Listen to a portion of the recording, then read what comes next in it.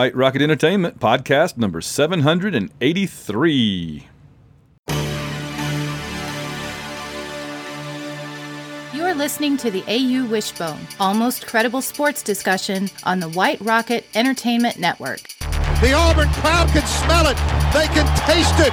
They can almost see Minneapolis. I'm not even hungry and I can taste it. The Auburn Tigers, for the first time ever, are going to the Final Four.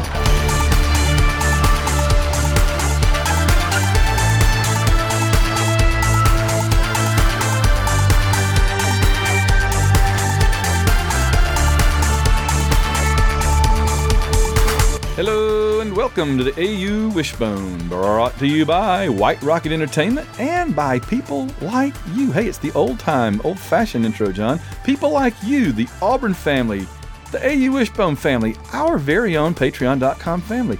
And we appreciate you guys. I'm Van Allen Plexio, and I'm joined as always by my co-host. I'm John Ringer. John, I just figured you reminded me just moments ago that we need to mention the passing of an Auburn great.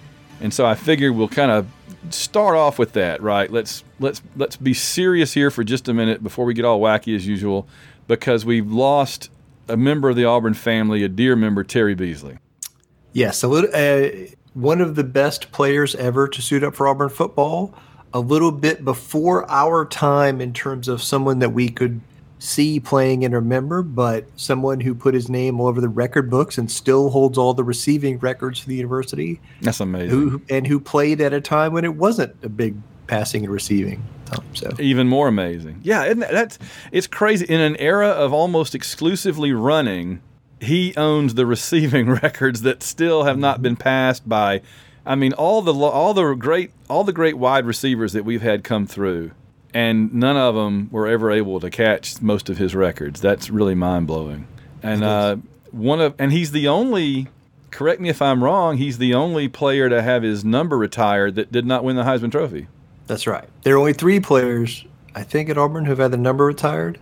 I think it's three. And the other two 88, and 34. Has two been retired? Did they retire Cam? Yeah, I don't believe so. Not yet. I'm sure the day is coming. Mm-hmm. So yeah, they retired 7 and 88 at the same time, if I remember correctly, when they won the Heisman. Yeah. So yeah, and he got Heisman votes. Yeah. Oh. Didn't they graduate the same year? I would imagine. Mm-hmm. Yeah, I think he took Heisman votes away from Sullivan. Good grief! And that was in the year that I think it was Ed Marinaro that was the competition. He was like at Cornell or something, and later on Hill Street Blues as one of the detectives, one of the cops. That's just incredible, though, that he set those records back in like 69, 70, 71, I guess it was. It's amazing. Just catching all that, yeah. And, of course, he had issues in later life. And, I mean, playing football back then, you didn't have quite the same protections you do now. I mean, it would be interesting, how many times was he targeted using today's rules? How many players probably would have been ejected from games if they'd used the rules? I'm just guessing, right? I imagine they probably targeted him quite a lot. Many. Yeah. And he just got up and kept going. I mean, we're old enough to remember what NFL and college football were like 20 years ago. Yeah. When a receiver went across the middle and caught a pass, oh, they often got annihilated. Oh, yeah. Yeah. So. And ESPN used to run highlight clips of big hits on receivers and stuff. Cheer. Yeah, to celebrate it, right? Not to discourage it. We've really come a long way in that into something. And I mean, and for every time that somebody regrets and misses those days, I mean, Terry Beasley is a great sort of he's emblematic of why changes had to be made, because it did damage to him, because he played so hard and so reckless and fearless and did, he, as they say now, he balled out, every game, and it takes a toll. It did. It does take a toll, and we have to recognize that toll on the people who played then and the people who played since then and before that. And that's part of this game that we love and enjoy, is the toll it takes on the human beings who do it. Yeah, that's it. All right, so we hail and salute you, Terry Beasley, great wide receiver, great human being of the end of the toward the end of the Shug Jordan era, doing something that hardly anybody was really doing successfully back then, catching balls all over the field, setting records, and being a great human being. That's amazing. All right. Well, now, as we move into the program, I guess I have to hit the old...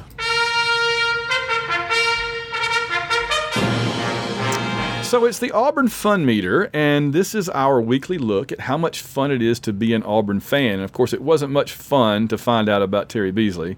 But there have been, and we've had a couple other things that were obviously in the realm of sports that haven't been very cool, like the player that went to Central Florida, the recruit that went to Central Florida, about which we'll probably say more in a little bit. But there have also been a couple of good things. So I don't know, where is your fun meter at this week, John? I'm going to put the Terry Beasley news aside. Yeah, okay? We kind of have to do that. Yeah. I really, really enjoyed the last two basketball games. Really enjoyed the Ole Miss game. So, and there's been some other stuff. Defensive line coach left. We're going to talk about that. Mm-hmm. So I'm about a 7. Yeah, I was going to say 7. That's about right. I know I didn't enjoy that Ole Miss game for a while, but it definitely got better. It turned. It did take a turn. It took a sudden turn. So we're going to get to that in just a little bit here. So, and in fact, our first topic up this episode is basketball. And I mean, they always say when you're struggling in sports, take a quick dose of Vanderbilt. It's good for what ails you.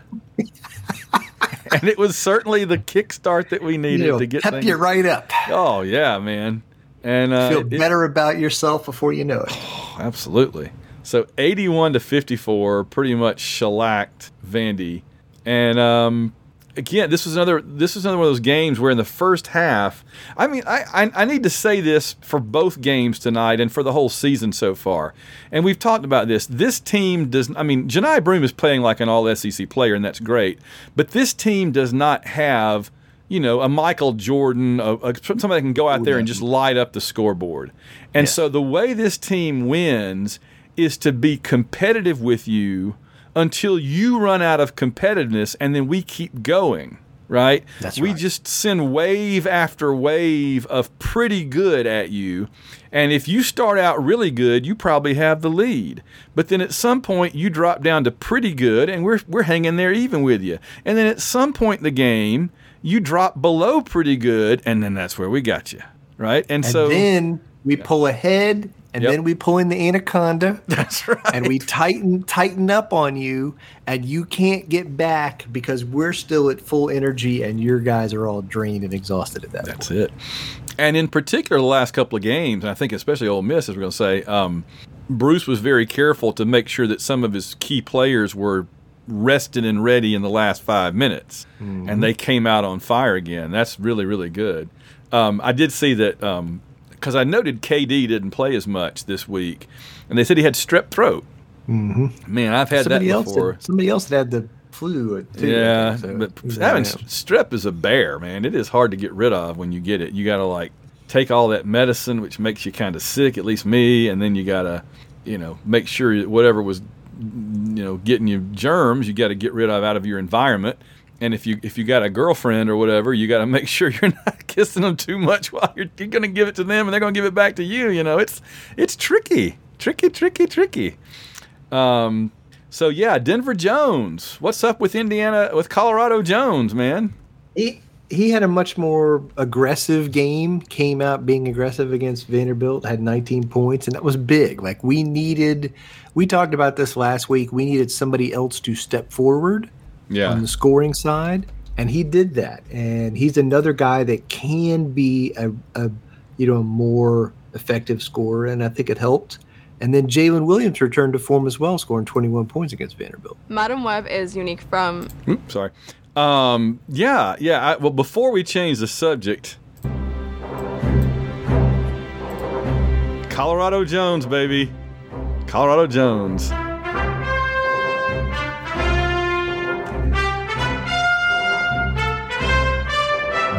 There we go. John couldn't hear. For whatever reason, some of my audio things John can hear and some he can't. Thank goodness you can hear the soundboard anyway. But I was just playing the Indiana Jones Thank goodness thing. I can hear the soundboard. Yeah, thank goodness. I know you get down and thank the Lord every night that you can hear the soundboard. Oh, man. Lord wills it. That's right. God wills it. God. John can hear the soundboard because... God wills it! But no, I was just playing a little Colorado Jones theme song there. But yeah, 19 points. Where'd that come from? I mean, again, he can be a big-time scorer. At where he came from, he led that conference in scoring. Yeah. He scored like 22 points a game for the season at his previous stop. So he can score inside and outside. He's being more aggressive going to the basket, and I like that.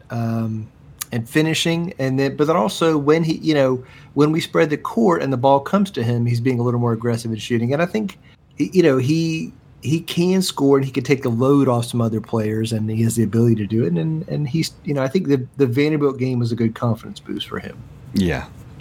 So, I mean, I would love to see players like him start stepping up and scoring when they shut down our noted scorers. It's nowhere to go but up for those guys. Yeah. Jalen, after having a couple of struggle games, comes back with 21. I think he did pretty well against Ole Miss as well. And then, of course, Janai has been, I mean, he's somebody that one of the announcers called him a double-double machine, and that's pretty much what he does, right? He's going to get you rebounds. He's going to get those inside the arc, inside the paint shots, and then he's also going to roll a couple off the rim. And then he's darned if he isn't going to knock down a three-pointer every other game. And he's shooting at a higher clip than a bunch of them. Since we're on the Janai Broome subject, I'm going to give you some stats. Are you ready? I'm glad you're sitting down for this. Fire it up. Let's do it. All right. He's currently leading the SEC in a bunch of stats, including rebound, block percentage, 2-point field goals, plus minus, which is, when you're on the court, your team is outscoring the other team. So, like, the kind of the net of that versus the time. Oh, that's interesting. And then this is a stat that Josh Dubb tweeted out today. Here is a list of players in the history of college basketball who have at least 1,750 career points, 300 blocks, 150 assists, and 1,000 rebounds. Okay? Here's the whole list. Yeah. Tim Duncan, Wake Forest. Ralph Sampson, Virginia. Shaquille O'Neal, LSU. Purvis Ellison, Louisville. Keith Lee, Memphis. Derek Coleman, Syracuse. Janai Broome. Wow. The only two players to do it in under 4,000 minutes of gameplay are Shaquille O'Neal and Janai Broome. Good Lord. So for our younger listeners, like, Purvis Ellison was the MVP of the Final Four, led Louisville to a national title. The year they beat us in the Coleman was an All-American at Syracuse, was the MVP. Ralph Sampson was the number one pick in the draft. Unbelievable. Tim Duncan was the number one pick in the draft. That's a pretty good group to be in. That's a really small group, a very intimate group. And there's a lot of guys who have a lot of points and a lot of rebounds. Some of it is the assists, and I think we saw that particularly in the Ole Miss game. He's a really good passer for a big man. Many big men aren't good passers at all, and he can do it. He can hit the open guy and get them good shots, and he is a great player. And I think he's underrated. I think should be an All-SEC player, maybe the SEC Player of the Year. I think he should be an All-American right now. Yeah. Well, here's Janai Broome's message to the critics and the journalists. Whether you like it or not, learn to love it, because it's the best thing going today. Woo! That's it. Yes. And I mean, the other players are looking at him like, what are you? Some kind of doomsday machine, boy? And he's like, yes, and as a matter of fact. Yes, I am. As a matter of fact, yes, that's right. Wow. All right. Well, that is something, and I did not realize that. But I guess he accumulated a lot of that at, was it Morehead State? Mm-hmm. And then he's done quite a bit of it at Auburn now the last 2 years. So, all right. Well, dang. He fills up the box score. And he's got games yet to play. He's not done. Mm-hmm. All right. So we got healthy against Vanderbilt. And then we actually went on the road for the third time in 4 games to play what would be a quad 1 win if we were able to pull it off at Oxford. And I tell you what, give Ole Miss credit. Their fans, I mean, they came out like it was an Auburn home game, for Ole Miss. Like, they like Auburn fans. That's a high compliment to pay you Ole Miss fans that you look like Auburn fans. They they definitely showed up in ways that it's noticeable they had not showed up before. Yeah. Right. They had been kind of lackluster, I think, fan support before, but this team is good. I think that Ole Miss team is not bad, and I think that they had not lost a game at home. No. So it was a big game with Auburn coming in. Yeah, and they thought they were revenge game. They knew they were going to win. They had circled it. It was their it was Flan's Revenge. It's not like an '80s Atari video game, Flan's Revenge. And you had to run around a castle and find a key, and it turns into a basketball. That or some kind of unfortunate food outbreak. It's kind of like Montezuma's Revenge, but only with dessert. That's it. But yeah, they knew they were going to win that. They just knew. They'd already chalked that win up on their boards, right? They knew they were going to win. And right. and for a while it looked like they were right. I was like, oh, this is not looking good. But we turned from what I don't think we ever went 14 down, though it was really maybe 13 down at one point. But to 14 up is like a 27-point swing. That's incredible. From 20,000 feet, what did we do to turn that game around? Then we can get down into the nitty-gritty of it. At the super high level, I think some of it was Ole Miss played a little bit above their heads in the first half. We didn't play great defense. We had a few turnovers that gave them some easy baskets, right? Mm-hmm. Yes. So there was probably 6 or 8 points at least that were Auburn turnovers, giving them buckets. We played good defense, but not great defense in the first half, and they just made some really tough shots. They made a lot of three-pointers where they had Auburn players were in good defensive position in their face. They just shot right over us and made it. Shot it and made it anyway. So at some point, you got to tip your cap to them, but it was also not a sustainable way of scoring. They weren't getting anything inside. They were, in this second half, Auburn came out and we didn't turn the ball over. We played incredible offensive ball in the second half, and we'll talk about that. And we played better defense, and they did not make those shots they were making in the first half. Yeah, that definitely. I mean, they didn't score nearly as we scored 56? Yes. Well, in fact, you had a note here. We scored 56 points in the second half. We scored on 79% of our possessions. That's got to be a season high. Well, so there's some advanced data about how good an offensive basketball game is, and those stats only go back to 1999. And this is the best offensive road game Auburn basketball has had since at least 1999, maybe ever. Yeah, it's that good an offensive performance. Wow. Yeah, I can't. And I mean, and the funny thing is, in the first half, it didn't bode like this was going to happen at all. We were even doing our new thing that go ahead and add this to your bingo, or I guess Boris bingo card, which is we had, by the way, we appreciate who sent that in. Was that Joel? No, I got it. All right. So we're going to talk about that. We had the bingo card printed out, and we had it out for the game against Ole Miss. But go ahead and add one on there, which is the chucking the ball the length of the court for a fast break and just sailing it right over the head of the Auburn player into the stands.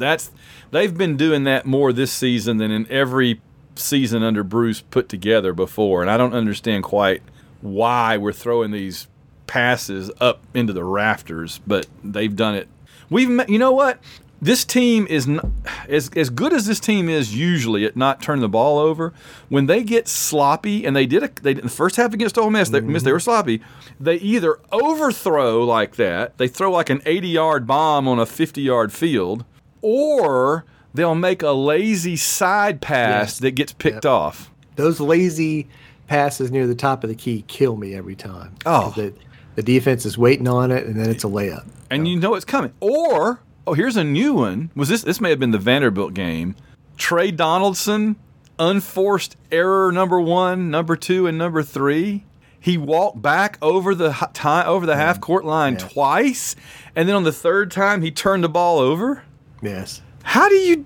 I mean, I've been here praising him for going out at 1 o'clock in the morning and shooting and pretend running the offense and everything.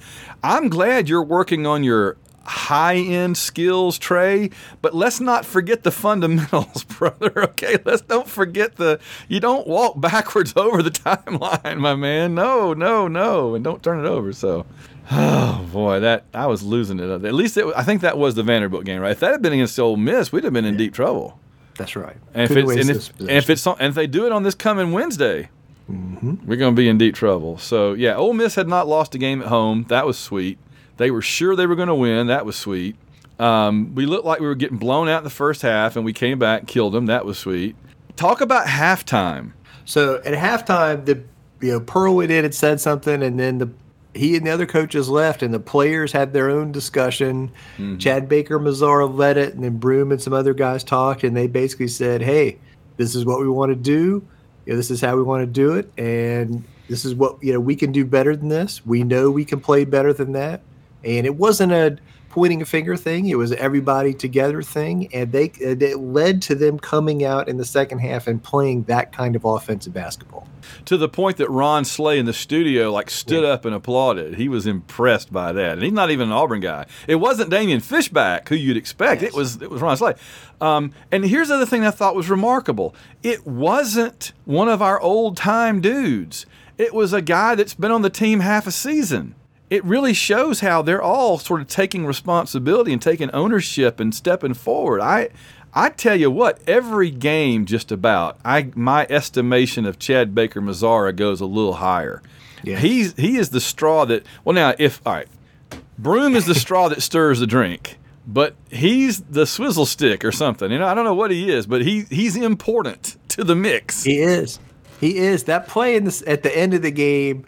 The X Factor. He is the X Factor. He's the X Factor. When he drove and dunked it on the baseline was it made me so happy. I mean, by his play, he's doing stuff, and mentally and vocally he's doing stuff. I think he picks the rest of the team up in a way. Yes, what he does in the court. Well, kind of the same way that KD does, but with a little more of an upside. They both are pretty good 3-point shooters. Now, here's the funny thing: that KD gets a lot of gruff for missing 3-pointers, but he's been making them better this year. Yes. And I just love that he's the most fearless player on there. It's like if the ball goes to him, I'm like, it's going up. He's going to do something. It may be a three. It may be he's going to drive and kamikaze his way through 4 big guys. But by golly, he's going to try. And I could use that from more of them. I mean, it doesn't have to just be him. Let's see. I say this about KD at the end of the game, though, that I just – I love him. I love his energy. I love the way he plays defense. We came down at the end of the game. We were up by more than 10 points. We had the ball. There was less than a minute left, and we crossed half court. And he's turned around yelling at the Ole Miss students, okay? He's turned around away from the basket, yelling at the Ole Miss students over here. And Jalen Williams is like, hey, over here, we got the ball at this end of the court. Come help us, okay? And then so KD turns around. Auburn shoots the ball and misses, and that is the play where KD charges to the rim and follows it with the dunk and gets the technical foul. Spectacular. Yeah, and he took that technical foul. He didn't have a problem with it. That was so good. I know that some people think he's over the top and does more harm than good and whatever, but I'm just telling you, this if he was on another team, I would hate him. That's the thing. Love him. You got to have somebody like that. I mean, just he's the defibrillator paddles when they're falling asleep and putting us to sleep. He comes out there and clear, man, come on. And sometimes it does hurt you when you do that, but you gotta have it. So, best game of the season, said Bruce Pearl, and I didn't know this team had that in them. Well, I like that. I think they showed something in that second half. There was a ceiling that Bruce wasn't sure they had. So I think that Bruce and the rest of us, either consciously or unconsciously, was afraid that the way we played at Alabama and at Mississippi State was the ceiling. And if it was, then we're not gonna win more than a game in the SEC tournament, and we're not gonna win more than a game in the NCAA tournament, right? But if the second half at Ole Miss is more like what we're able to achieve when we need to, that does raise the ceiling, right? Yes. That's the kind of performance where you come out in the second round of the NCAA tournament and you face, you're not facing a 13 seed. Now you're facing like a 5, right? Something like that. And if you can come out in the second round against a 4 or 5 and you can play like that, you can get to the Sweet 16. Yes, you can. I wasn't sure this was a team that could get to the Sweet 16, but I think if they can play like that, they could. Maybe beyond that, depending on the draw. But I'm just saying, I feel like that's having watched college basketball these years, and I think you'll probably agree with me. There's the level of team that can't get the NCAA tournament. Then there's the level of team that gets to the first round and loses, but that's usually not an SEC team, right? Because usually an SEC team is going to get a mid-major that they can beat in the first round, right? You're going to get a St. Bonaventure or a Winthrop or something, and you win the first round.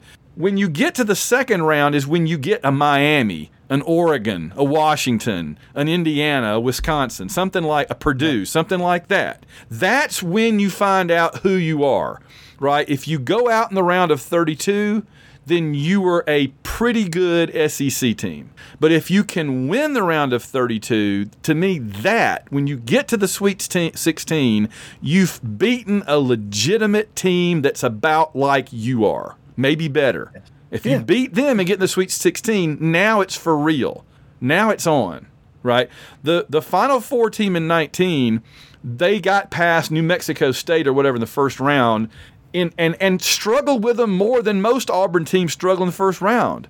But yet when they went up against, I guess it was Kansas in the second round or North Carolina. I always forget. North Carolina, Kansas. Same Kansas thing. first, I think. Kansas, right? That was the game where you knew they were special, right? You didn't think they were special almost losing to New Mexico State. But when they crushed Kansas in that second round, that was when you said, now we got something. Mm-hmm. And that's what I want to see from this team. I want to see them get in the NCAA tournament, beat Winthrop in the first round, and then get a Big Ten or an ACC team, and let's get it on. Let's see what we got. That's what I want to see. I like it. All right, what have we not covered in the basketball? I think it's time to start talking about you mentioned it, the schedule for the week. Wednesday, February 7th, Tuscaloosa, Alabama. Wednesday. No, it's in Auburn. That's right. Wednesday. In the Nev, in the Peacock. Ooh, in the big Peacock Arena. Alabama, this is a team that we came close to catching in Tuscaloosa, maybe should have. We've obviously learned a few things, grown up a little bit since that game, maybe just a couple of weeks ago, and I think and we know that this Auburn team, plays better at home, shoots better at home. Oh, yeah. We shot the ball poorly in that game. Tuscaloosa had turned it over a lot. Terrible. We turn it over less. We shoot a little better, play good defense. We're going to be in this game at the end. Don't put Lior out there on Sears for like extended time. That would be bad. Do not do that. I think we've learned the lesson on that. I hope we have. Lior's fine. He has his place. He has his role. It is not defending Sears. Okay? No. If there's a joke in there somewhere I'm not smart enough to come up with that if Sears is out there, he is not Kmart, okay? He is not Walmart. He is not going to outdo Sears. You got to drive Sears to bankruptcy some other way. Take away their assets. Get that Christmas catalog. Yeah, get that Christmas catalog away, baby. One of Alabama's big men has been, suspended, away from the team, something. Killed somebody. And, not that we know of. And if he doesn't play, I think there's going to be a bigger advantage for Broome, because it's a guy that did play in the first matchup and played some good defense. So I think this is going to be something to watch in this matchup Wednesday. I hope so. That sounds Now, again, they'll probably reinstate this guy for this game. Well, it's not Georgia. That's Georgia's maneuver. The Georgia maneuver the is miraculous healing. The miraculous healing and the coming back from suspension. Yeah, that's so. So Auburn's focused and ready, locked in. You think we're good to go? And then, oh my gosh, no sooner do we get through playing Alabama at home, we got to go to the House of Horrors where we never win. Little swampy in Gainesville. It is, and the kiddie pool swamp. The former Bruce Pearl assistant Golden is the coach there now, and he's good, and that team's solid, and that's going to be a very tough game in a place that we have a hard time playing. Is that who we go after when Bruce retires? God forbid. I think he's on the list. If listen, I hope it's 20 years and 1,000 wins. Well, from now. Yeah. Of course. I'm always, you know me, I'm always thinking about this because I'm terrified to go back to how we used to be, and I want to make sure we have our ducks in a row. I mean, I think if we go a few more years, I think Pearl Jr. is going to be on the list. I'm telling you. The only thing I hesitate, there's two reasons I hesitate about Little Pearl, okay? There's two things. One is it often doesn't work out, right? Think about DePaul. They had that same coach forever. The son came in, was terrible. Didn't UAB with Bartow Jr. do the same thing? I think it didn't work out. So it doesn't always work out. That doesn't mean it'll happen again. He could be great. That's fine. But I'm just saying that concerns me. And the other is that he's very reserved, right? And it's just he's kind of the opposite of Bruce's personality. Of course, he's not the head coach, so he wouldn't be, right? So he's not allowed to speak to the media and stuff. So yeah. So we'll see. I know that's a long thing off in the future to worry about. Hopefully, as Bruce said, I hope I've got He said I've coached a lot of teams, and hopefully I'll coach a few more. I'm like, amen to that. Amen to that. All right, so at Florida, we'll see how that goes. That's actually 1:30 in the afternoon Central on SEC Network on Saturday. So we'll see. We'll see. Oh, John, before we do anything else.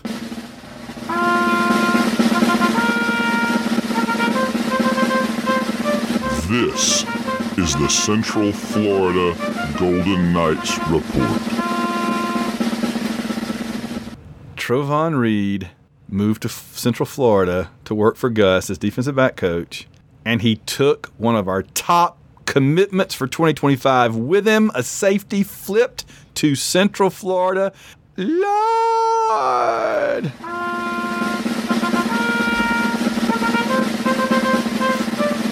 This has been the Central Florida Golden Knights Report. How are you?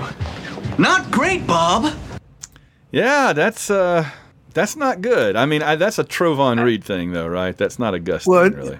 No, I mean again, we loved Trovon Reed last week. Yes. Everybody's wishing him well, all that kind of stuff, and then he takes one of our good players and like, hey, I wish you well, but let's not do that. Let's not take the players, man. Come on now.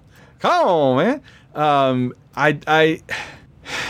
My understanding is our new guy we hired from LSU kind of is going to fill the role that Trovon was, and so he became superfluous, right? He became redundant to our requirements, surplus to requirements. I also think he genuinely wants to be an on-the-field coach. Yeah. Auburn had vacancies in the secondary coach. He was not offered that position. That's true. So I don't blame him for going somewhere else where he can get a full-time on-the-field job. But I think that I as good as he is, I think that this guy we've brought in that's going to be like the player personnel manager, keep track of who's available and all that kind of stuff. That's very much modern college football, and apparently the guy we're bringing in is like the king of it. He's the master. He's good. Just one more, as we say, one more bullet in the gun, right? One more weapon in our arsenal that we need, because we're wanting to be competitive with some mighty powerful programs, and we need every advantage we can get. So, I've told you before, I have utter confidence in Cohen, and I have a lot of confidence in this new guy, and I feel like we've turned over the staff a lot. Of course, coaches do that. Everybody knows Saban turned his staff over completely after the first year, but I feel like it's all been trading up for the most part. As long as we can get a good defensive line coach, it's all been trading up. That's right. Let's go there. May be hard to replace that guy 1-to-1 because he was good, right? Goes off to the NFL, or he wouldn't be going off to the NFL if he wasn't really good. Yeah, but it's funny. I was talking to my brother about this today. Like a year ago, we brought this guy in, and we're like, he was at Liberty. Is he? Yeah. How good is he? And now he's leaving to go to the NFL, and we're like, oh, don't go. Yeah, that's right. Well, that's how it always goes. I mean. That's, Kevin Steele, right, is a great example of somebody that came in, we're like, and then he's like, after 2 years, you're like, dude, don't ever leave us. So, yeah. All right, so what are we looking at to replace Garrett as at our line? So, he was really good. He was a good recruiter, and I think he developed players well, so it's going to be tough. So there's some names out there. Nathan King said on their thing, like Rodney Garner. All right, let me just ask you, John. Okay. Is it wrong of me to just kind of be done with Ronnie Garner? No. I just feel like That's like you're bringing out the stew from the refrigerator for the 5th day. And I'm kind of like, not that stew again. Stew again? Not Mr. D recruit him. Remember, that's his whole thing? He's the defensive line coach at Tennessee currently. He's been at Auburn a number of times and left Auburn a number of times. Georgia and everywhere else, yeah. Mm-hmm. So, and an older guy, not as easy to play for, too. So Right. Tough on players. So that will be interesting. And then some of the other candidates are Kyle Pope is a guy that was a defensive line coach somewhere else and is now at Georgia Tech. I think is the linebackers coach, but he has a relationship with Freeze and some of these other guys. This is the guy from Sylacauga, isn't it? Yes. He is the He is the 4th most famous person from Sylacauga after Jim Neighbors, Cardwell. The moment they got hit with the meteorite? The moment they got Ann Hodges. Okay, 5th. Jim Neighbors, Ann Hodges got hit by the meteor. Jason Caldwell, and yours truly. Van Plexco. And he's 5th. There it is. Susan Martin. Dang it, 6th. That's right. Susan is from my hometown as well. I know 3 Susan Martins, but only one of them's from Sylacauga. So okay. The other candidate, there's a guy named Vontrell King Williams who is currently employed by Auburn University. He's an analyst on the coaching staff and was his working title was like assistant defensive line coach.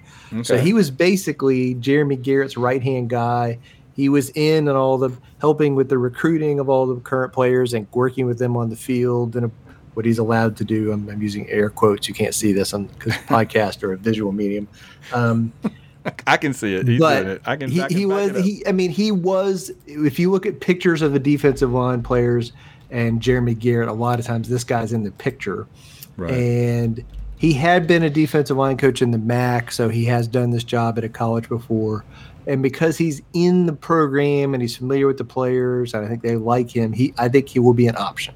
The big thing for me is, we have like 4 good 2025 defensive line commitments already, and we don't want to lose those guys. So we need somebody that can both develop. Like this is one of those positions where, we're not where we are with wide receiver, right? With defensive line. We need to get to that place, and we got a ways to go recruiting wise and development wise to get to where it's our strength again. Mm-hmm. Because right now I'd say it's the weakest position on the defense. Like we have some players, we signed some more talented guys this year that are going to help, but we got to develop them and get them better, and they've got to develop the guys we signed last year that played a little bit. Some of them didn't play much. So I think that's the big job. Whoever gets this job, that's the challenge. Well, do you have a favorite right now, or who do you think's going to get it, or what do you think? I don't know. I mean, I get it. Rodney Garner is proven veteran. And somebody even said Tracy Rocker again. Oh my gosh! So, who left us for an NFL job years ago? But I love Tracy Rocker, and I think he's a great coach. My only concern would be we have a lot of talented young players on the roster and in the pipeline, and I don't want to lose anybody, with whoever comes in. Right. That's my concern. And we've seen like staff cohesion be a big point of emphasis in the offseason. Got to be able to work together. And culture. Garrett, great, because he had come from Liberty. He knew how the head coach wanted to operate and all that kind of stuff. And so you got to get somebody in this position who can work with the other people on the staff. Yes. It just sucked to have gotten everything down like that, get the culture right, as they say, and then he tosses a hand grenade in as he leaves, and now we're like, oh, man. So, well, we'll see. I kind of leaning towards the analyst guy just because, like you said, it would preserve the culture a little bit. It's continuity. Yeah. I mean, I don't know. Like, can he go in the living room and close the deal? I don't know. We don't know that. Can he develop people's skills? But I think they've seen him firsthand and with Garrett doing the job. So it'll be interesting to see. It will. DJ Durkin, our co-defensive coordinator. This news literally broke as we signed off from the podcast last week. which is, situation normal. We record a weekly podcast, and this big news breaks like 5 minutes after we hang up. Well, I said on the air, didn't we just hire him? And you're like, no. And I think I must have seen. You said you heard Sunday or whatever. Okay, maybe so. I don't think they've announced anything yet. Okay, I must have seen like an unofficial. I think they were all but pulling the trigger on him all along. They were just waiting to make absolutely sure about Kiffin, right? Yeah, I think they genuinely had interest in Chris Kiffin.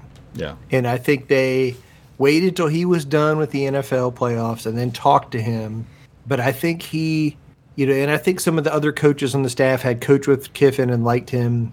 And I think Freeze had coached with him and liked him. And I think they were really interested in him and they did want to talk to him. But I think in the end, I think he maybe wanted to stay in the NFL. I think that's the part of it, right? Yeah. So then they were looking around, and I think it was Durkin. And I think he was the guy. I think he's not a guy that Freeze has direct experience with, but some of the other guys on the staff do. So I think that's a big piece of it. Again, we did not have to pay a buyout because Jimbo got fired. He was available and unemployed.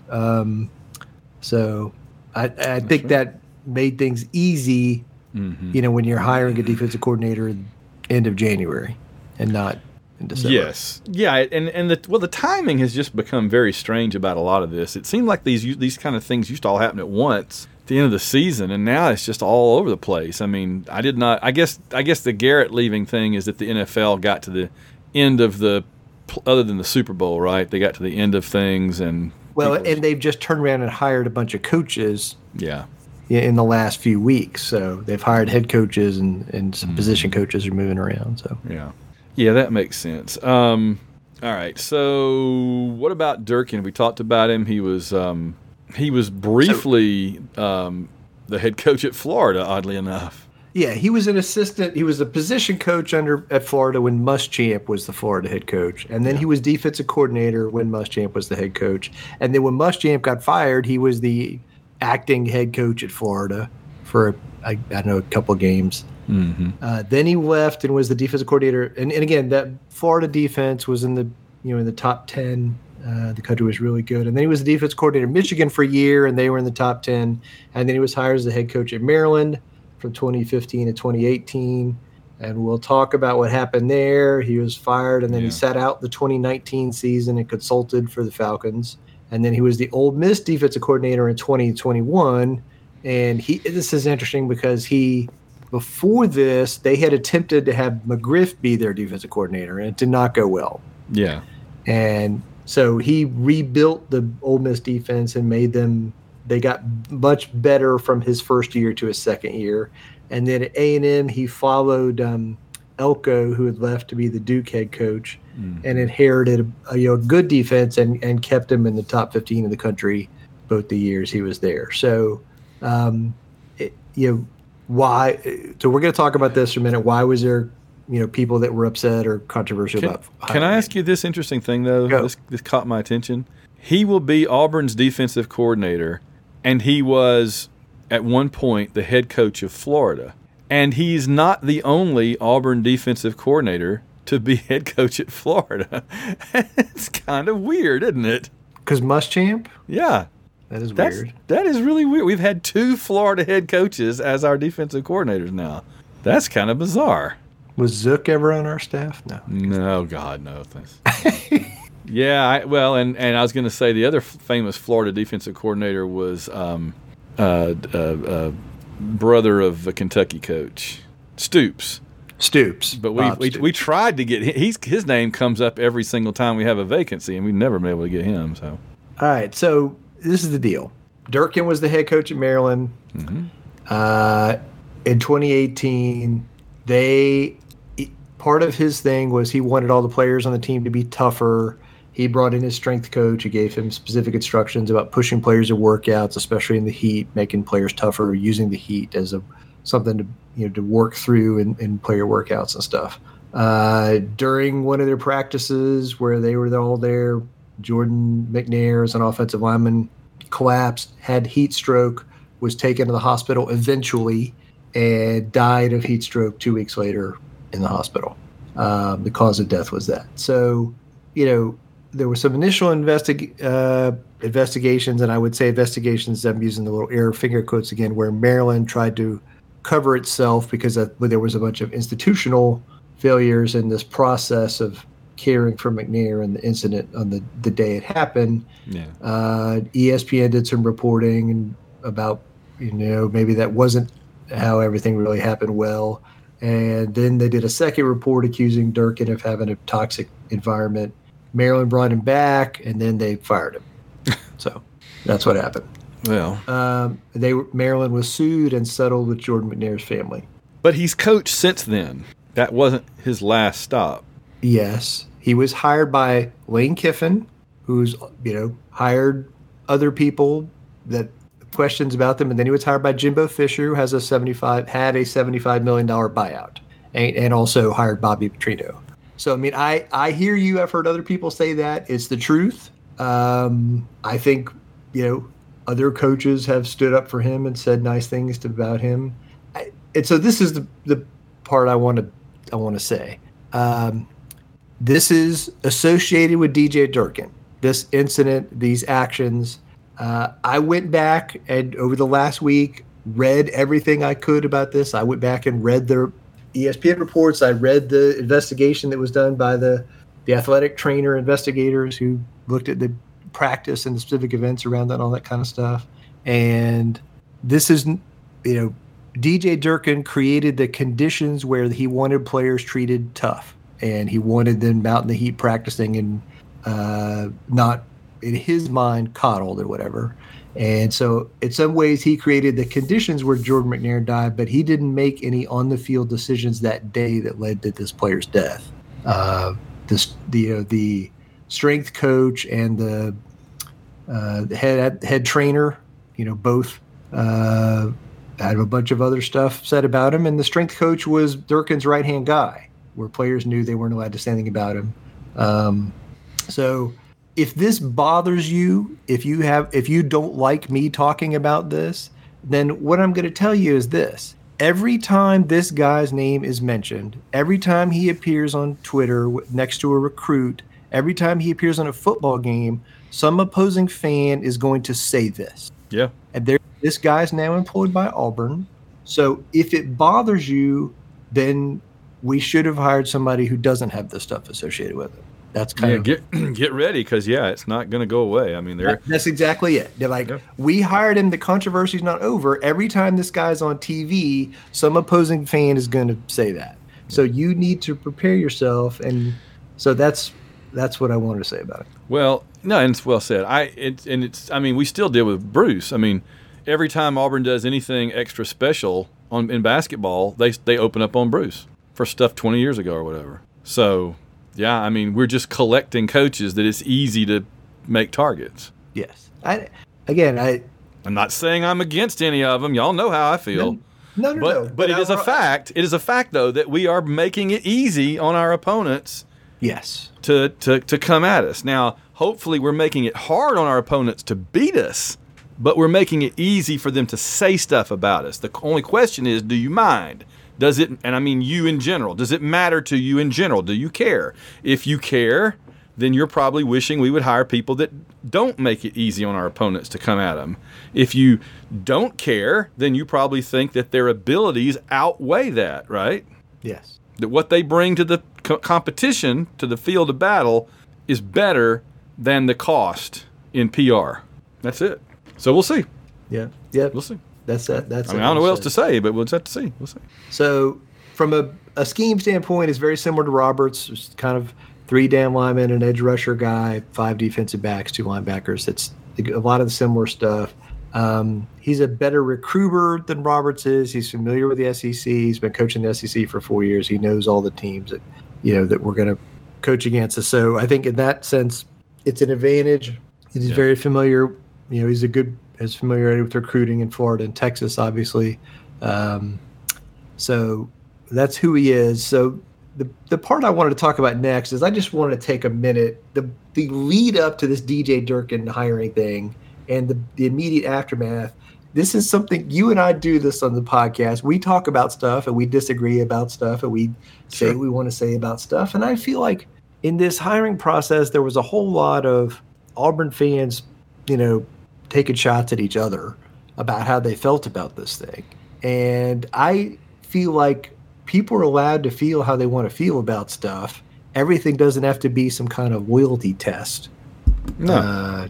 And so I just, what do you think about this whole thing about it? And I think you kind of said your piece there about it, but I just want to lay it out there. Yeah, no, I mean, all I know is what I've read and seen and what you've said, and I appreciate, by the way, you breaking it down for us. I mean, look, if hiring somebody that's controversial for their recent past is a deal breaker for an Auburn fan, then there's not many coaches on our staff right now of any sport that they're going to be able to strongly support, because Bruce, like I said, Bruce caught a bunch of flack over, we caught a bunch of flack over hiring Bruce. He was under a show cause when we hired him. Obviously Hugh Freeze, we went through that whole ordeal. It was good to have to talk it out and everything, and kind of figure out where we all stand. That's fine. And respect each other's views about it, which we do. And this is just another. So, I mean, Am I jumping over the moon for him? I don't know. I haven't seen him coach enough. I don't have enough film, in my brain.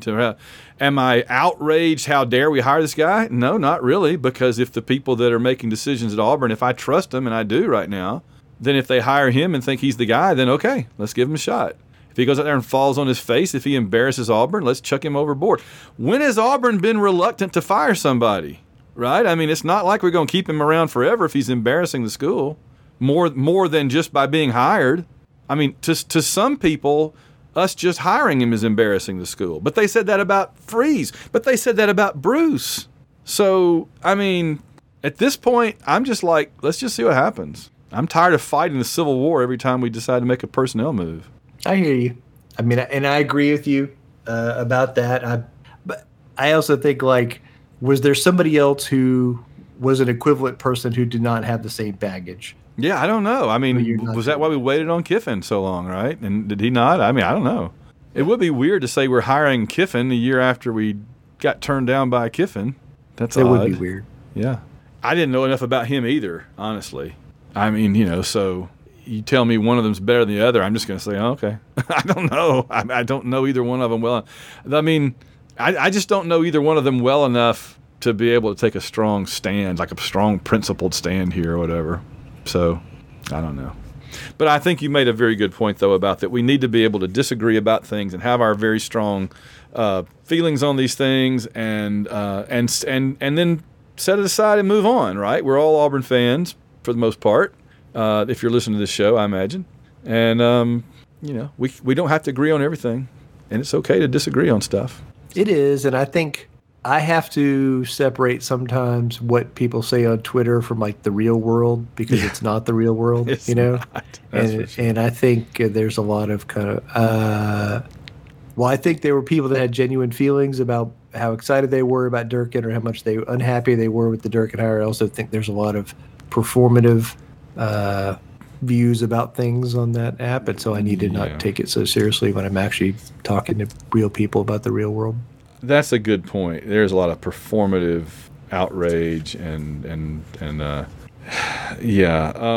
there's another term I'm looking for, but I can't think of it, but you all know what I'm talking about. But no, I mean, I was seeing across the Facebook Auburn groups too, and there's big groups on Facebook of Auburn people, and I'm not really active on there like I am on Twitter, but I occasionally look in and see stuff or post a podcast link there.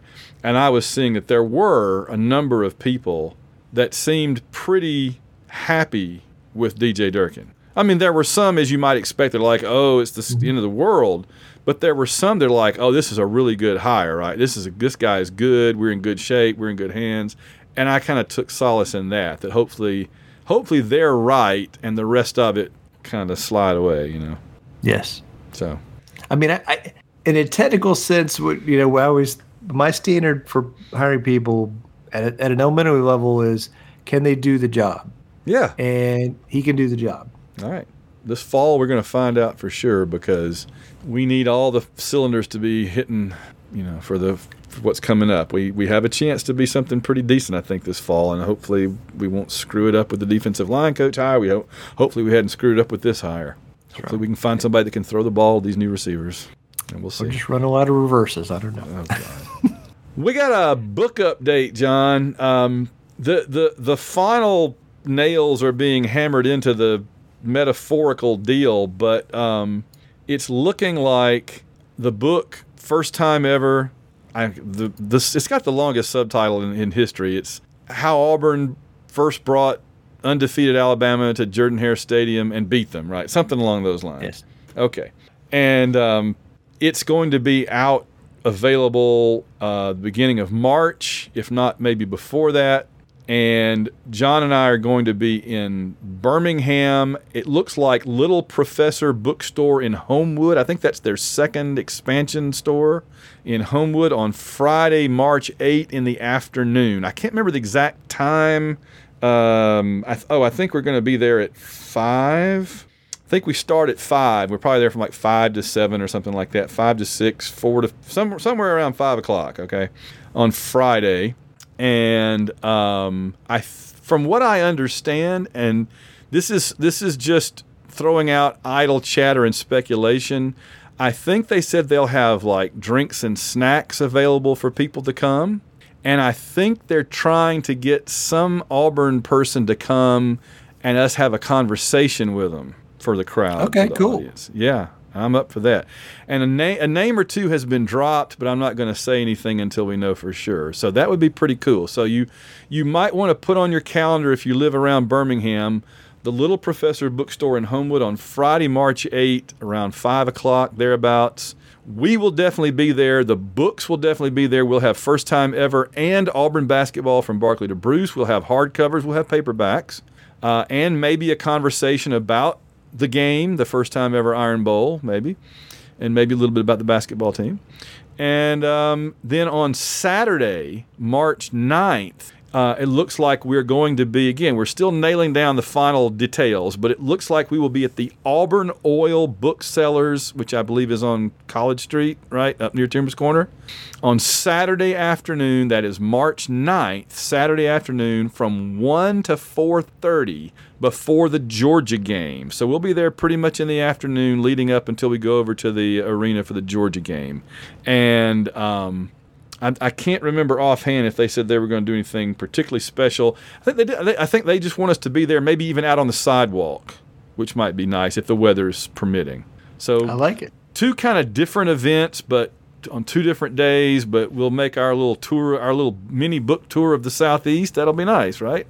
Come on by, say hi, get your book signed, buy a book for somebody as a gift. Father's Day is coming. Oh, that's right. Oh, that's big. Yeah, and pick up a book, paperback or hardback if you want to. If you've already got one by that point that's not signed, we'll just bring it by and we'll sign it for you, for whoever you want. If we signed it and you're like, well, now I want to give it to my brother or something, we'll sign it to your brother. All right, so that's and I don't think, if you go and look at the website of those 2 bookstores, last time I checked we were not on there, but at some point they're probably going to put us on there, because I think the last thing we left it was it looks good, everybody was happy, we just waiting to make sure everything's finalized. So, and the books are on their way. I last time I checked, there's a whole bunch of these books heading down to the bookstores, so they'll have them ready. All right, let's see. We got to thank the patrons, and we have a bunch of great patrons who keep this program going. A bunch of them were the ones that bought the early printing of the book back in November. So if you happen to know one of those folks, you can get an early look at it, but before you decide to come buy your own. But we did ship out quite a few copies of it. I think we shipped out like 150 copies of the book, of the new book, and a bunch of the older books during November and December, which was awesome. So the patrons keep our program going. These are folks who went to www.auwishbone.com, www.auwishbone.com, and they're the backbone of the show, the AU Wishbone family, and we thank them every episode. Pretty soon, they're going to get to participate in the NCAA tournament brackets. Pick them with us, so that'll be fun. That's coming up soon. Against us and Boris. Ruthless opponent. And Jared. Don't forget Jared. And we've also got Fantasy Formula 1 rolling around again soon. I'm still mad about the whole Andretti thing, but other than that, that'll be fun. So let me go ahead and thank the folks who are currently our patrons. They include... Tonight's forecast. A freeze is coming. With pearl white snow, and that would be Samuel Salvatore. Good old Samuel Salvatore. We also have to thank Carl Von Drunker, Chris and Clinton Stewart, Dr. Crackham, Logan Chilton. He used to love when we would for us to play Rule Britannia, but when he heard that Rule Britannia was gone, he said, No,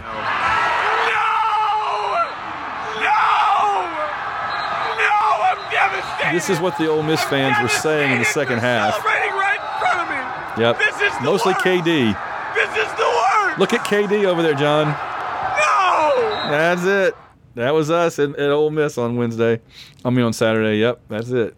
By the way, we were out late Saturday. We went out to dinner with my father-in-law and my older daughter and everybody, and we were out till really late. We got back home and we're watching that basketball game at like 11:30 Saturday night.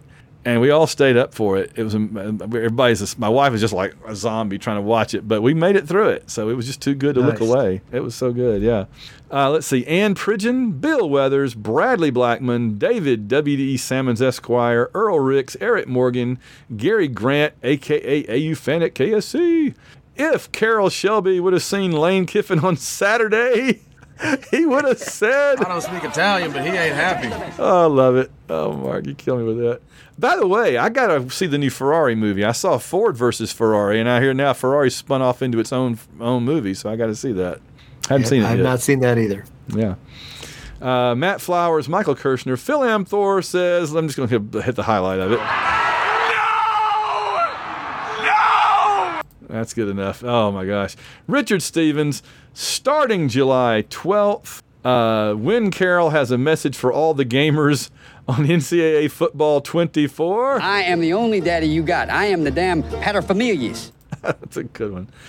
Steve Trevick, Susan Trevick, Trombone Tiger, Willie Carden, Alex Browns, Auburn football's Elvis. Auburn makes offense look difficult. Well, he did. Ben Bloodworth, bleeds orange and blue. That's hard to say in back-to-back. Bob W.D. Sammons Esquire, a.k.a. 76 Tiger, Sleazy Shyster 4. Jones barbecue foot massage. Excuse me, did you call number 52? Did you hear me call number 52? Don't think so. Chad McDowell, Chris Hilton, Chris Thrash, Daniel Odom, Bobby. Guys, I'm worried. HR wants me to sign up for a 401k. There is no way I can run that far. That's so good. Oh. That's good. I like that one a lot. That's good. I like the metric system figures into that one. That's kind of nice. Harry Zager, H-Town Danny, In-Home Hugh, Jacob and Robin Fleming, John Ringer for president. Man, you got supporters on here, John. Catherine England, Kevin Smith, Lane Middleton, Mickey B, Mr. I always mess this up. I always read the stage directions instead of just doing them. But that would be, let's try a different one. Let's try. I'm afraid that my condition has left me cold to your pleas of mercy. Oh, that's so good. You know, John. Yeah, that's a pretty bold statement. You know what I mean? It's factual. It's factual. Yeah, that's a pretty bold statement. You know what I mean? It's factual. Yeah, there you go. Yeah. No one fights like Gaston. Algo, Rhythm and Blues, Paul Miles, Rhodesian Mudflap. Still haven't tried a Rhodesian Mudflap. What do you suppose the proof is? Like 40 proof? 50 proof? More than 50 proof? I mean, it's got liquor in it, but it's a mixed drink, right? Yeah, yeah. That's 25% alcohol right there at 50 proof, so that's pretty hefty. Yeah, I don't think it's that much. I don't think it's that much either. Rich Reimer, Rusty Owen, Steve Harlan, Theodore Gary, Todd Robinson, Wade Ward, Walker White, QB1. Oh, let's blow it out. Freeze. Freeze. Ice. Freeze. Icy. Winter fiber. Frozen. Icy. Freeze. Winter ice. Ice. Freeze. Winter. Winter. Freeze. Cold. Frosty. WDE Richie, Walker White for QB1. I hope so. We'll see. Wes Atkinson, William Morgan, Winston Body, Auburn Blue, Blake Heron, Boris the Tiger, Brandon Smith, Charles Mooney, Corey Smyer, David D., David Simpson, First Sleaze, and now Durkin. Just hire Bryles as OC and be done with it. There is that line of thought. All right? I admit it. There is that line of thought. Josh Teal, Kevin Mahan, Luther and Kelly Ottaway, Mandy Thompson, Melissa Blackstone, Papa Todd, Patrick Williams. Patrick Williams says, whether you like it or not, learn to love it because it's the best thing going today. Woo! So good. Philip Martin, Randall Walker, Rob Morgan, Russell Milling, Sarah Hines, Sasquatch, Shane Bailey, Shannon Butson, Stephen Houston, Tim Pittman, Timothy, Tony Perry, Wiggle87, Woody the Jag, at the Mad Reaper Pepper Company on Instagram. A few more patrons left. Alex Wynn, AU Falling Up, Barles Charkley, Ben Amos, Ben Regas, Chris Como, Chris Braun, Clay Henson, Construction Tiger, Daniel Barnett, Darren Pyle, Elizabeth Donald, we gotta get better at celebrating. I am Tiger, evil HR director for Jones Barbecue and Foot Massage. I like that we had their entire personnel pretty much at that restaurant supporting our show. We have their lawyer, we have their HR director, we have just everybody, man. Fry cook somewhere in there. It's crazy. I'll buy this for $1. James Taylor, Jim McCrory, John Otsuki, Joey Miller, JT Jarhead, Justin Bean, Kenneth Brent Rain says the barbecue. You have failed me for the last time. AKA Auberdette for life. Mark Squire, MVP captivating Kathy Bright. And instead of her sound clip this week, I'm going to say Kathy today watched Tombstone for the first time after several of us have been trying to get her to for a while. And as you might imagine, she loved it. Mission accomplished, John. Mission accomplished. Excellent. That's right. Hell's coming. I mean, I know that Val Kilmer's performance as Doc Holliday is iconic, and he has all the best lines in the movie. That's fine. He does. But the lines I always seem to enjoy are Wyatt's, right? Kurt Russell's. Hell's coming, and skin that smoke wagon and see what happens. That's one of my favorite. The way he treats Billy Bob Thornton just puts me on the floor every time. And then Billy Bob goes and gets a shotgun and comes back to shoot him. And Doc's like, oh, hello there, whatever, Billy Bob. Give me that gun. Here, let me take that away from you. Go run on home now. And he goes home. That's the best thing. God, I love it so much. That's so good. It's so underrated. New York Tigers' favorite Knicks is Lloyd. Okay, that's cool. Well, there's also the new offensive coordinator. No wonder we swept Ole Miss and Vandy since we have a broom. Paul Bankson, Rich Hammett, Royce Alvarez, Russell Souther, Ruth, and Darren Sutherland. Spanky, I'm at the bottom of this list because... Rod Wilson! Back for a while you can, monkey boy. Sports Illustrated's Auburn Elvis. There's the other Auburn Elvis. Stephen Thompson, Steve Bailey, the Slinko family, Tim Sauls, Trevor Johnson, Brent Romo, plus our one-time anonymous donors. And we have quite a few free patrons now.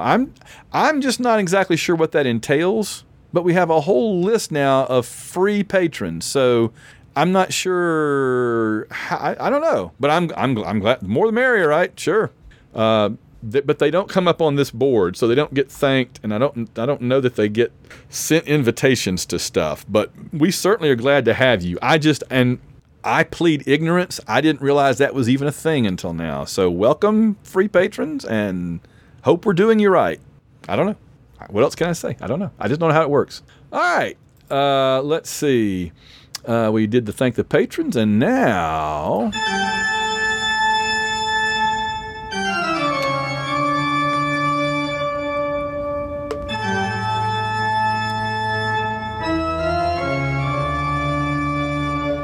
Coming up, we have listener questions and around the SEC, but there's no Guess the Game this week because I never got an email from Jared. I think he's found something he needed to get done this week, maybe? Not sure. He'll let us know. But anyway, we have the worst coaches in the world. These are the ne'er-do-wells, scofflaws, and Peckerwoods who together constitute the worst coaches in the world. I only have two this week, John, but they're a couple of doozies. Number 2, John Calipari. Kentucky welcomed Tennessee into Rupp Arena. And when I say Kentucky welcomed Tennessee in, I mean they rolled out the red carpet and let them hang 103 points on Kentucky. Now, is that the reason I have John Calipari listed as the worst coach in the world, just because he allowed Tennessee to drop 103 on Kentucky in Rupp Arena? No. After the game, he skipped out on the post-game interview. That would, in most weeks, that would be the worst coach in the world. But I have an even better suggestion this week. The gold medal this week goes to, we've already talked about him and his brother, Lane Kiffin, because he blatantly taunted Auburn before the basketball game on Saturday. He is so wrapped up in Auburn that, well, he taunted us and then lost, which was sweet enough. But last week I saw a list on Twitter of the 10 best Auburn Twitter accounts to follow, and he was in the top 5. The Ole Miss head coach was in the top 5 Auburn Twitter accounts to follow just because he tweets about us so much. He is the definition of obsessed. Well, we have stolen his 2 best assistant coaches in the last few years. So. That's so good. I'm glad. Almost got his brother too. Just cap it all off. Lane Kiffin, congratulations. You are this week's worst coach in the world.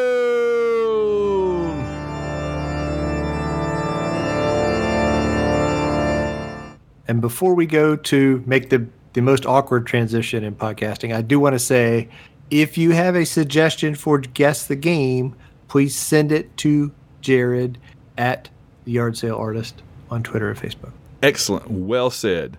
And now, as John said, the most awkward transition in podcasting. Thank you. Order. Questions to the Prime Minister. It's time for listener questions. Dun, dun, dun, on the AU Wishbone podcast. Frosty! What do we got this week? All right, we have a few. Our first one's from Jim McCrory. Yes, Jim comes through with stuff book. Every time. Yes. This is great stuff. Jim says, did you know that Auburn was the first college in a southern state that was not the state university to become a land-grant college? This was thanks in large measure to a fellow named Sheldon Toomer, who did some excellent political maneuvering to make it happen. Does that name sound familiar? Alabama assumed they would get the land-grant designation and were very angry when it did not happen. Therein lays much of the start of the animosity Alabama's always had for Auburn. Isn't it funny that they wanted to be the Cow College? Wow. See, now this is one thing that we missed in the book, and I didn't want the book to be so much about the 1920s and 30s and 40s and whatever, and before that.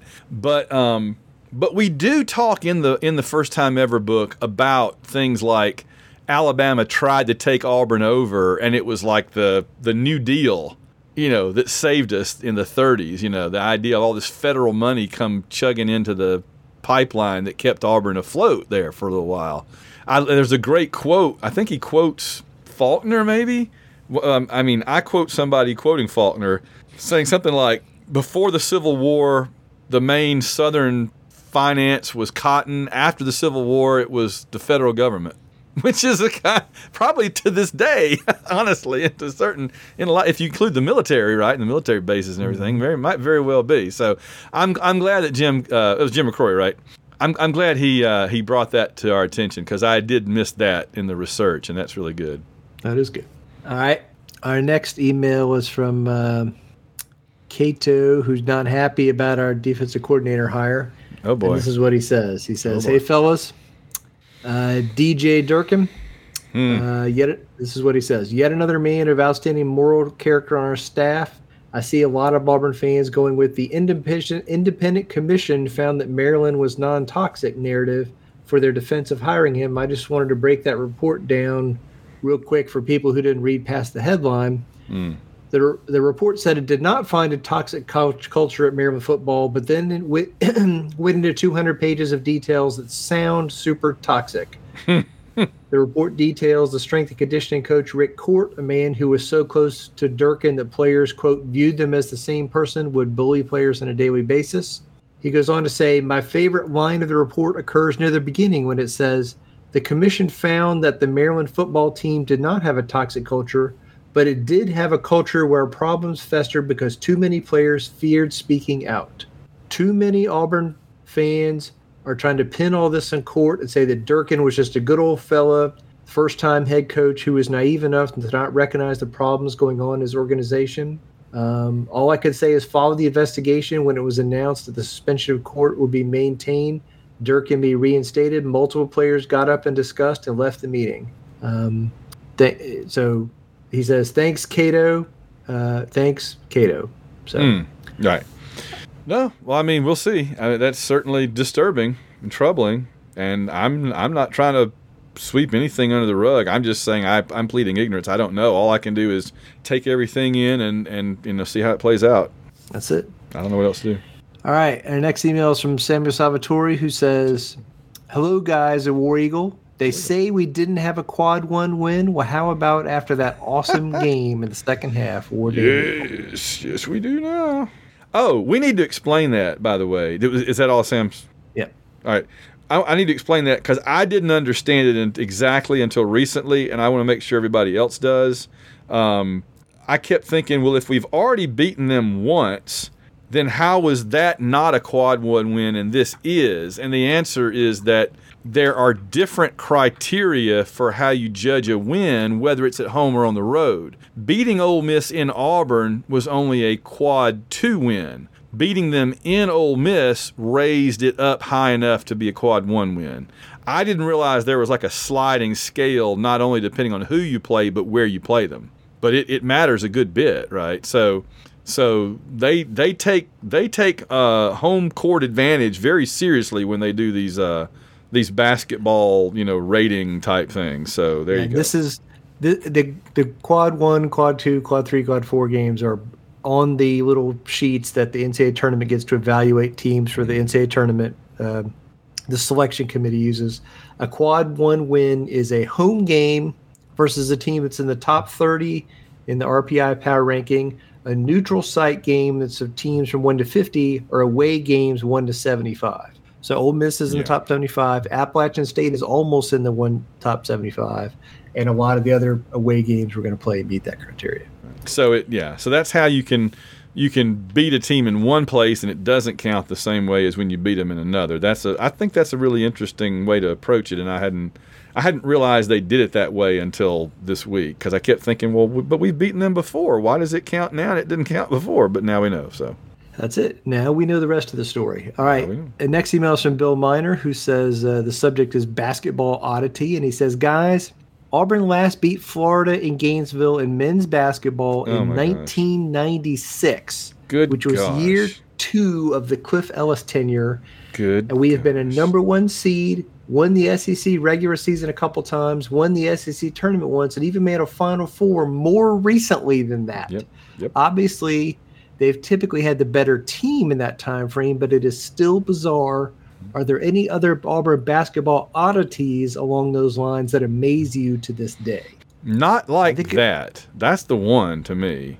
Not like that. I mean, winning in Rupp is hard. Yes, and there's been some wide variety of teams that did that. Right. That's not. This is just bizarre because Florida has had some good teams, but Florida hasn't been like North Carolina every year. There have been years that we should have beaten them there and we didn't. Yes. Several times, including, was it last year before last? We had a really good team that went down there and lost either last year before last. The Jabari team went down there and lost. Okay, that's what I'm thinking of, yeah. And now here we go again, oh boy. All right, our next email is from Josh Corbett, who says, John, Van, and Boris, I hope y'all have had a good week. I don't know if y'all been following the lawsuits against the NCAA, but it's interesting, and I believe this is the tipping point in college athletics. A lot of writers are predicting the legal system will grant a temporary restraining order that will basically eliminate all the rules around NIL that the NCAA have set forth. This will truly turn NIL into a recruiting mechanism, and it'll be a bidding war for the nation's top prospects. My question for the show is, how do you think that impacts Auburn with respect to recruiting? And do we have the money and backing to recruit like this? War Eagle, and let's beat Bama on Wednesday. Thank you, Josh Corbett. Amen to that. That's really great questions, and I do. I've been encouraged over the last couple of years to see that we do seem to have the wherewithal to compete like that.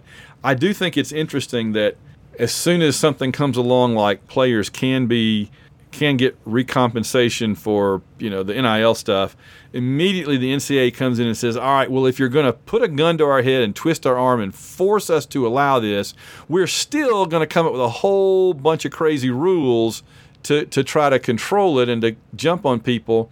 And I agree with these colleges that I think that the hole's been knocked in the boat, and the NCAA is still trying to bail. And I think the boat is, I don't know if that's the metaphor we want, but I think the boat's going under, and they're still thinking they can bail it with a teacup. Well, I mean, the NCAA is the colleges, right? It's a member; they vote on the stuff, the rules. Yeah, and all that. but I know, but they as a group and the NCAA as a body was not proactive.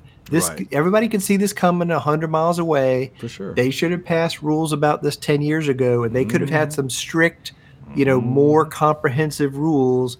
And then instead, they let the courts get ahead of them. They let the state legislatures get ahead of them, and now it's the Wild West.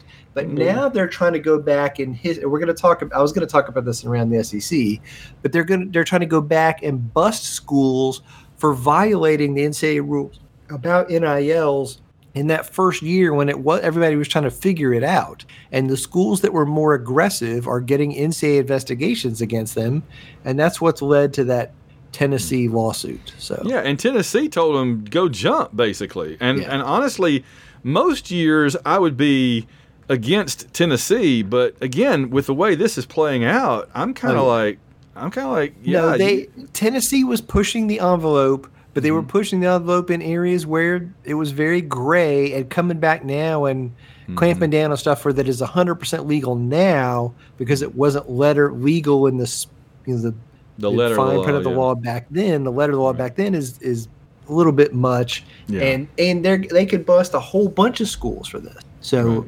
now the state of Tennessee and the state of the Commonwealth of Virginia are both suing the NCAA over this stuff, and I think the NCAA is in trouble in that department. Yeah, well, I mean, other than Alabama, I tend to root for the schools in this thing because we can say all day that the NCAA is the schools, but there's plenty of times that the NCAA almost becomes a rogue sub-organization separate from the schools that does things the way they want to do and not the way the schools in mass really want to do things. And so it's kind of gratifying to me when somebody doesn't just meekly roll over and say, may I have another, but instead says, hey, this isn't right, and we're going to stand up for what's right. So God bless them. Good for them, No, that's right. Yeah. That's the way to do it. Yeah. All right. And our last, we did get a message from Jared the other night about the basketball game. He said, when Katie Johnson got that technical foul at the end of the Ole Miss game, I immediately thought of you in the basketball bingo card. The Boris bingo card, yes, the BORIS. That's it. I love it. That was great. So we had it out. We actually had it out for the game the other night during the. Did anybody win? I don't remember if we ever. I don't think we finished out the whole thing through. There was some stuff on there that is just stuff that happens. I don't have it with me right now. I'll talk about it next week. I'll bring it down here next week or print it out. All right. Is that the last listener question? That's it for listener questions. I think we've kind of gone through, but let's fire up the Automobile just to make sure, and then we'll wrap things up for tonight. What are we going to do, Mira? Let's take a trip around the SEC. Sounds like a plan. All right, so we talked about the NCAA in Tennessee. I do want to hear about this advisory committee. If you haven't already, and I blanked out on it, but what's going on with Alabama's offensive coordinator already? So there was a rumor that he was going to be the Seahawks offensive coordinator. I don't think that's going to happen now, but that was a day or two ago that was looking like it was going to happen in that direction. I would have laughed so hard because he is the secret sauce, I think, for them on offense. And then Kentucky's offensive coordinator did leave for an NFL job, Liam Cohen. Yeah. And then you mentioned it, the SEC and the Big Ten together have formed an advisory committee to basically coordinate with each other and work on these issues like the NIL stuff from the NCAA or other things that concern them as a pair of power conferences. They're going to come and they have to divide. And so some people see this as the future, the beginning of the Super League and all that kind of stuff. But I think it's there. We are the champions. Here it comes. The Champions League is coming.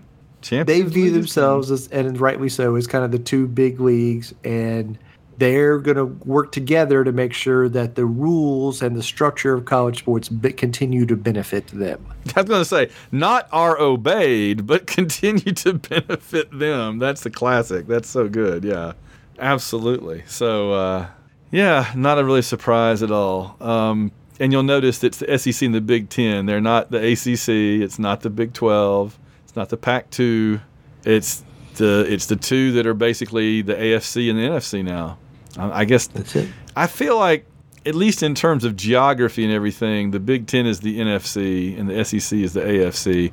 But in terms of success, it's kind of probably the other way around, because usually the NFC has been stronger historically, right? I think probably more often than not. So. All right, well, that's that. So any final thoughts for tonight before we wrap it up? I know there's a big thought for Wednesday. That's the thought. Yes. Let's go beat Alabama. Beat Alabama. We owe them. Because Alabama's Alabama, and as far as Auburn goes... Whether you like it or not, learn to love it, because it's the best thing going today. Woo! All right, we're going to wrap it up there. Let's have fun on Wednesday night. Let's get the job done. Our time is up with Thank You for Yours. Let's get the business done. Our time is up with Thank You for Yours. Warrior done. Warrior man. Thanks for listening to the AU Wishbone. Find links to everything we do at www.auwishbone.com. For more Auburn fun, join us on Twitter at AUWishbone and at facebook.com/AUWishbone. War Eagle.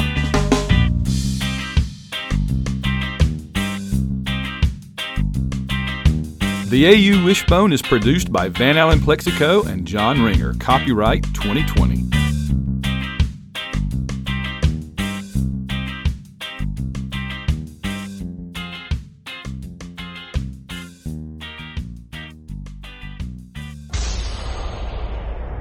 This has been a White Rocket Entertainment production. Thank you for listening to the AU Wishbone Podcast.